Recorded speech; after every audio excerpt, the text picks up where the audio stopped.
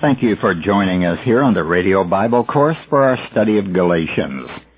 We are dealing with Galatians chapter 3, and once again, verse 22, "But the Scripture consigned all things to sin, that what was promised to faith in Jesus Christ might be given to those who believe." And we pointed out in our last program that when one believes, he is set free from the law. The Bible tells us here in this chapter, and that's what the word consigned means, it means to lock up, that Israel was locked up as though they were imprisoned or in bondage by the law. And I also pointed out that the New Testament teaches that God's Word associates the Spirit with the Christian's freedom, but never does it associate the Spirit with the law. The Spirit's antipathy to live under law is forcefully expressed in 2 Corinthians 3. Listen to these brief statements. It brings out what I have just said. The written code kills, but the Spirit gives life. The dispensation of death carved in letters on stone. That's verse 7 of 2 Corinthians 3. Notice he calls it the dispensation of death. What was the dispensation of death? It was the law carved in letters on stone. And what part of the law was written in stone? Only the 10 Commandments. Do you want to live by the 10 Commandments? Then go out and tell people that you are living under the dispensation of death. Well, we read on in 2 Corinthians chapter 3. We come to the next verse, verse 8. He said, "Will not the dispensation of the Spirit have more splendor than what? Than the splendor that came with the law?" Paul is making a contrast. You can't live under law and live by the Spirit at the same time. That just won't fit. It won't work. And then in verse 17, Paul writes, "And where the Spirit of the Lord is, there is" what? Obedience to law? No, there is freedom. Now this is a wonderful expression for the Christian, that he ought to stay clear of the law because he has been delivered from the law. Christ died to set you free of the law which condemns, the law which demands the death penalty. He paid it. He fulfilled it. It's over with. Christ in heaven is saying, "I died to the law to set them free from the law." Why are they wanting to go back under the law? Well, since the law was a form of bondage, it is apparent that men freed by the Spirit have a new way to live. But many Christians are convinced that the way to live as a believer is to try to follow the law. Now, I say this without fear of contradiction. You can't walk by the Spirit, which we are commanded to do, and at the same time try to live by the law. Galatians 5 tells us this quite clearly. Listen to Galatians 5:18. "But if you are led by the Spirit, you are not under the law." This is true because the law calls on a man's effort, and that's known as the flesh, human effort, and it is against the desires of the Spirit. You see, the flesh and the Spirit are opposed to each other.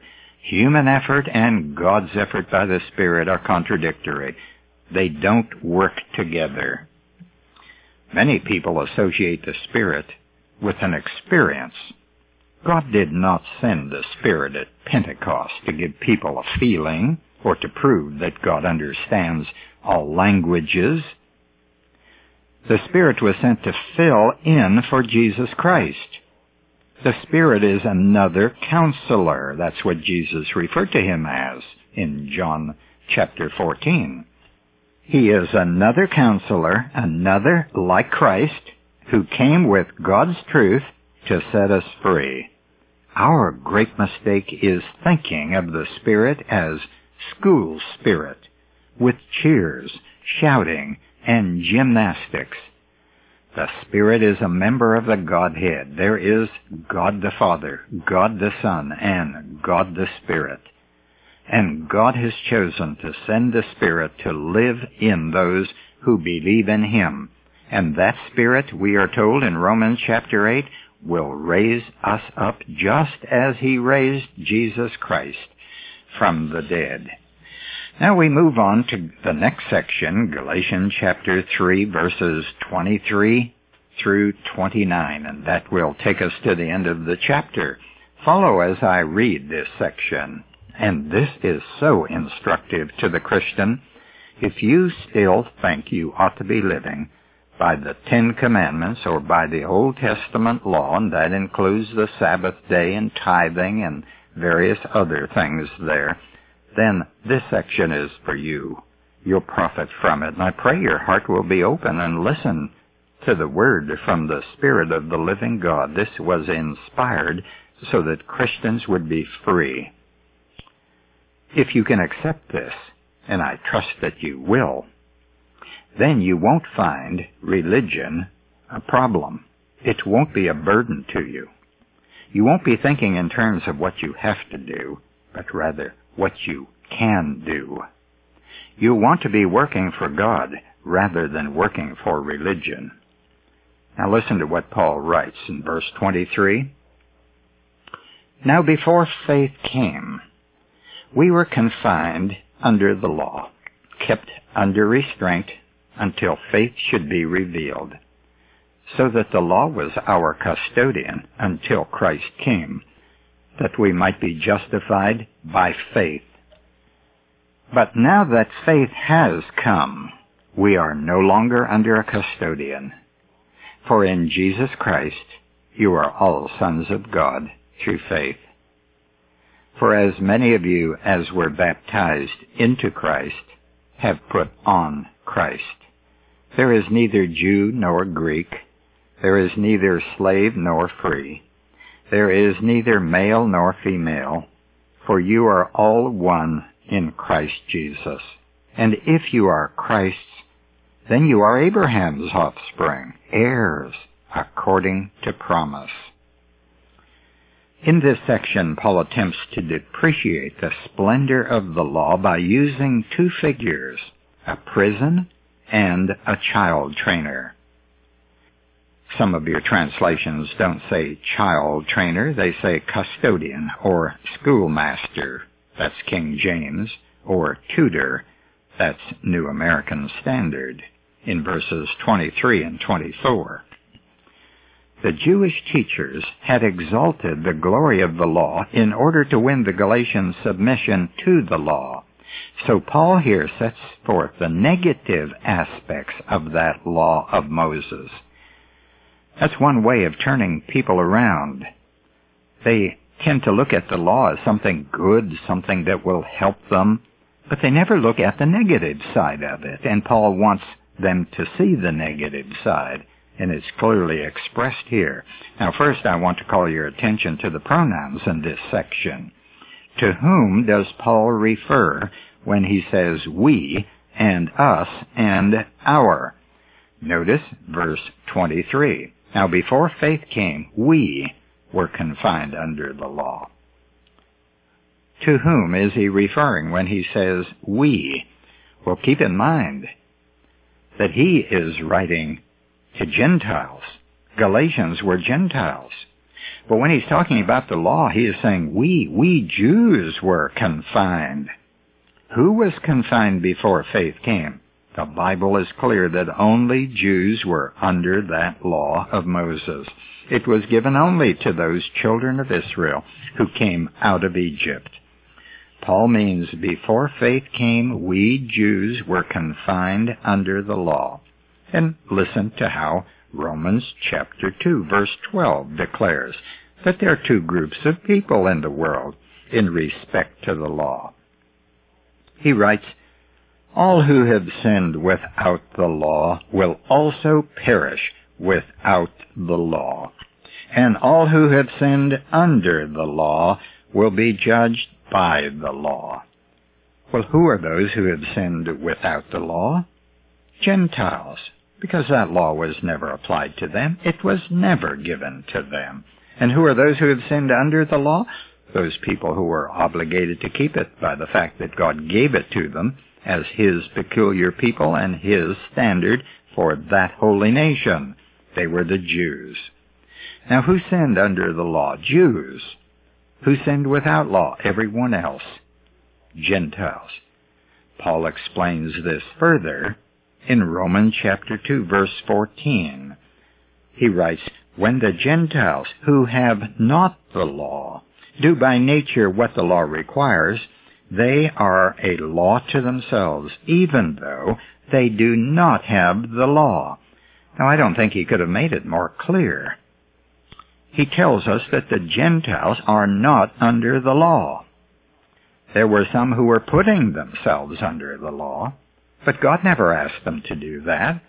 God has asked men to believe in Jesus Christ who ended the law, not to go under the law. I need to ask a question at this point. For those of you who are familiar with the book of Acts, why was the council meeting held in Jerusalem at about 50 A.D.? That council meeting was attended by Paul and Barnabas, by the apostles, and by the elders of the church at Jerusalem. Why did they call that meeting? Because there was a controversy. It started up in Antioch in Syria, when some of the Jewish brethren were insisting and arguing with Paul and Barnabas that it was necessary to apply the law to those new Christians, people who had believed the gospel as a result of Paul and Barnabas' preaching. These Jews were enraged that such people could be brought into the church without being circumcised and without being taught the law of Moses. And Paul couldn't get anywhere with them. And that gives me a lot of comfort, because there are Christians I meet today, no matter what I say or how many scriptures I show them, they just won't budge. They are wed to the law. And since Paul couldn't win the argument, and I can't either, I take comfort in that fact. And the result was that the church sent Paul and Barnabas to the apostles to settle the matter, and they did settle it. But now, if you have your text in front of you, beginning with verse 23, listen to the pronouns. In verse 23, we have our and we. In verse 24, we have our and we, and all of those refer to Jews. In verse 25, he writes, "But now that faith has come, we Jews." In verse 26, he writes, "For in Christ Jesus you are all sons of God through faith." You refers to Gentiles. And in verse 27, "For as many of you as were baptized into Christ have put on Christ." That's a reference to Gentiles. And verse 28, "There is neither Jew nor Greek, there is neither slave nor free, there is neither male nor female, for you are all one in Christ Jesus." And to whom does the you refer there? All people, Gentiles and Jews. And then finally verse 29, "And if you are Christ's, then you are Abraham's offspring according to promise." And that's a clear reference to Gentiles. Until tomorrow, this is Nick Calavoda reminding you that the word gospel means good news.